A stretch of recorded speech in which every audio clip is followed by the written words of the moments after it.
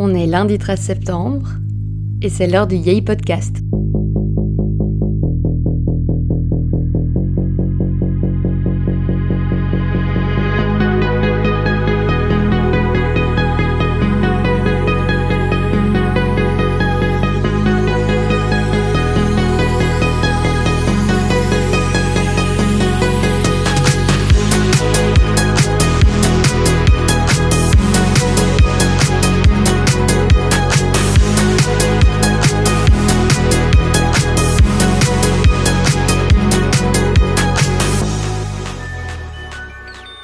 Hello tout le monde, j'espère que vous allez bien, que votre semaine commence bien, que vous ouvrez les yeux, que vous entamez votre café ou même votre trajet jusque là où vous devez aller. Ça doit pas forcément être le boulot.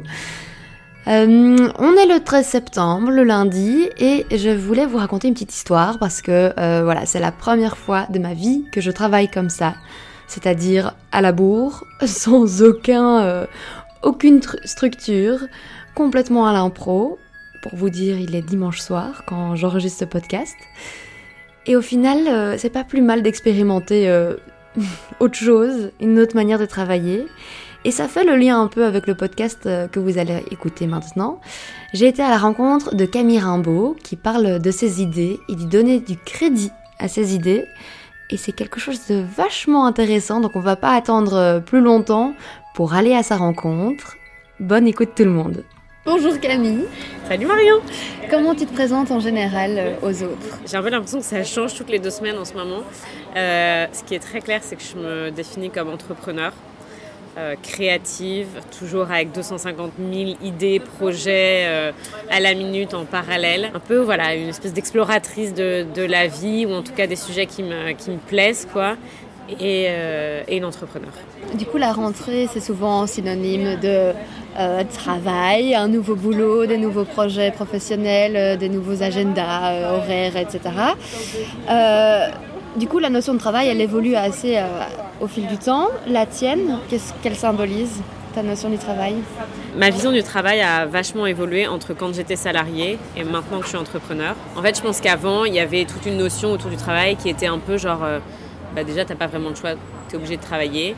C'est très cadré, très structuré, très... Je sais pas... quelque chose qui n'était pas vraiment en lien avec le plaisir. Alors, ça veut pas dire que mon job en tant que salarié, je l'aimais pas, parce qu'il y a vraiment eu des périodes qui étaient très chouettes. Mais là, depuis que je suis passée entrepreneur, j'ai l'impression que le travail, c'est plus... genre, comment est-ce qu'au quotidien, je peux faire des choses qui me font juste kiffer, donner vie à mes idées, être libre d'explorer. Ce que je trouve, en fait, avant, j'avais pas, tu vois, j'avais vraiment une vision du travail qui était beaucoup plus fermée, beaucoup moins flexible. Et pour toi, du coup, c'est important. Et est-ce que c'est une meilleure façon de vivre son travail ? Je pense qu'il n'y a pas une manière de travailler qui convient universellement à tout le monde. Il y a autant de manières de travailler qu'il y a de personnes. Et je pense qu'avant, j'avais un peu suivi une manière de travailler, une représentation du travail qui était transmise par la société et qui n'était pas forcément en lien avec ce que moi j'avais envie de vivre au quotidien. Là, je me rends compte que j'ai une nouvelle manière de vivre mon boulot. Néanmoins, il y a encore des ajustements que je dois faire parce que c'est tellement loin de de la manière que j'avais de vivre mon boulot avant que je pense qu'il y a un moment donné dans la transition où j'étais un petit peu perdue et j'ai un peu perdu mes repères.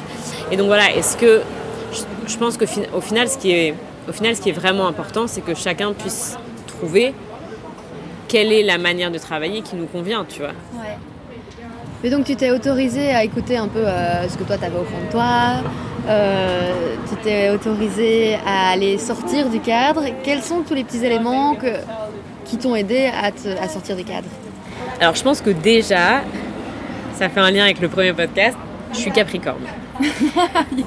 Donc, j'ai quand même en moi, depuis petite, un petit côté rebelle qui, même si j'ai fait, tu vois, des études très ingénieur, j'ai bossé dans une grande boîte pharmaceutique, j'ai fait mon stage chez L'Oréal, donc j'étais sur un beau tapis rouge qui était censé m'emmener très haut dans l'entreprise. Hein.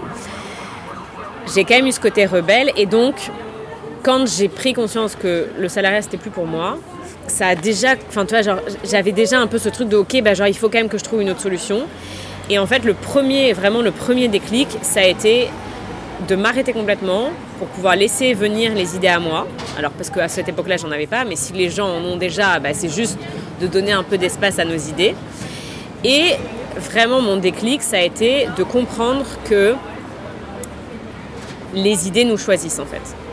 Et pas genre, j'ai une idée, c'est quand même trop un hasard.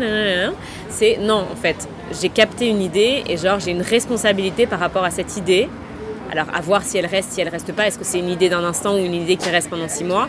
Mais à partir du moment où on capte, en fait, pour moi, des idées, c'est des informations, on a une responsabilité sur le fait de leur donner vie. Quand j'ai arrêté de me poser la question, genre, ah oui, mais non, mais pourquoi moi ? Pourquoi ce projet-là, alors que j'ai pas les compétences, syndrome de l'imposteur, nanana, et que je suis passée à, ok, cette idée, elle m'a choisi pour une raison que je ne comprends pas, je l'accepte et je vais commencer step by step, même si je ne sais pas exactement toutes les étapes pour concrétiser mon projet. Je vais commencer à faire une première étape, je vais en parler, les gens vont me donner des idées, bla bla bla. Et donc, ça a vraiment été ce qui a tout changé, quoi. Le petit déclic qui a tout changé. Et c'est vraiment le conseil que je donne, c'est donner du crédit à vos idées. Et après, petit pas par petit pas, on découpe l'éléphant avant de le manger. Et on n'a pas besoin de savoir toutes les étapes avant de commencer. Là, j'ai lancé un coworking digital. Honnêtement, c'est un peu sauter le filet apparaîtra. J'ai l'idée, je suis sûre qu'elle me fera du bien, elle fait du bien probablement aux gens qui viendront. Et je lance, j'accepte que ça ne sera pas parfait, je demande du feedback et j'améliore après. Et je ne me bloque pas sur le fait que j'aurais probablement pu faire encore mieux si j'y avais passé 6 mois de plus, parce que probablement l'idée, elle serait tombée aux oubliettes parce que j'en ai trop à la minute. Et je considère que mon environnement, les gens qui vont prendre part au projet, ont aussi droit d'y contribuer et peuvent faire qu'en fait, ça va donner quelque chose d'encore mieux que ce que moi, j'aurais pu créer si j'avais bossé toute seule sur le projet pour le fine-tuner, tu vois, avant de le lancer. Ouais. Ça me parle trop ce que tu dis, parce que c'est vraiment tout ce que j'ai avec le Yay podcast là. Genre, je sais pas où je vais, mais j'ai eu l'idée. J'ai eu l'idée en septembre l'année passée. Et genre maintenant, elle est revenue au mois du coup de juin, juillet. Elle est revenue et je me suis dit bon ok, maintenant je la prends, j'y vais, je sais pas où je vais et ça me stresse parce que j'ai jamais travaillé comme ça. Et du coup, donner du crédit à ses idées, se lancer et même ce que tu dis par rapport à ça aurait été mieux dans 6 mois si j'avais passé plus de temps dessus, oui forcément. Et encore on n'en sait rien parce qu'on aurait pu oublier le projet, ce que j'ai fait la première fois avec le Yay. Donc non, c'est génial. Et en plus, une chose aussi que j'ai captée plus récemment, c'est que moi, donc, quand je te dis je suis créative, c'est genre il y a des moments où je suis juste inspirée, les choses viennent et tout. Et je me suis rendu compte que si je n'agis pas sur cette inspiration, elle peut me filer entre les doigts, c'est-à-dire que je ne me souviens plus de mon inspiration, et donc, dommage.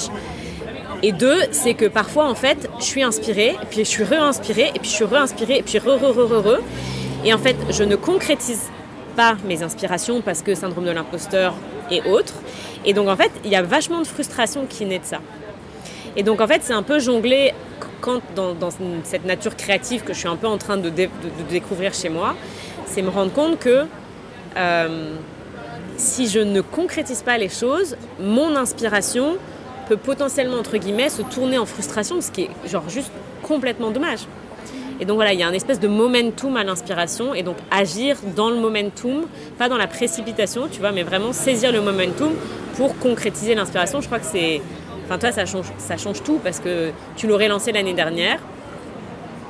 Potentiellement, tu aurais déjà lancé X trucs en plus, tu vois. Parce que le fait de te lancer et de te faire vivre cette expérience-là aurait amené d'autres... Ouais, c'est sûr. Et on dit souvent, genre, trouver sa voie. En fait, c'est... Non, attends, je recommence. Parce que j'ai eu d'autres idées. Voilà, c'est ça dont on parle. Suivre l'inspiration. C'est ça. Dans l'instant. Dans l'instant présent. Non, du coup, ma première idée, quand tu as dit tout ça, c'était sur les idées qu'on laisse partir ou qu'on garde, etc. C'est aussi au fur et à mesure qu'on laisse cette place dans notre tête à « Ok, j'ai une idée », et lui laisser la place et un petit peu de temps. au fur et à mesure, on sera entraîné à savoir, ok, qu'est-ce qui est bien, qu'est-ce qui... Ouais, non, c'était juste une idée passagère comme ça. Est-ce que selon toi, est-ce qu'on devrait mettre plus de choses en place pour permettre aux étudiants, aux étudiantes, aux jeunes de se comprendre? Oui, complètement. T'aurais répondu non, ça aurait été bizarre, mais...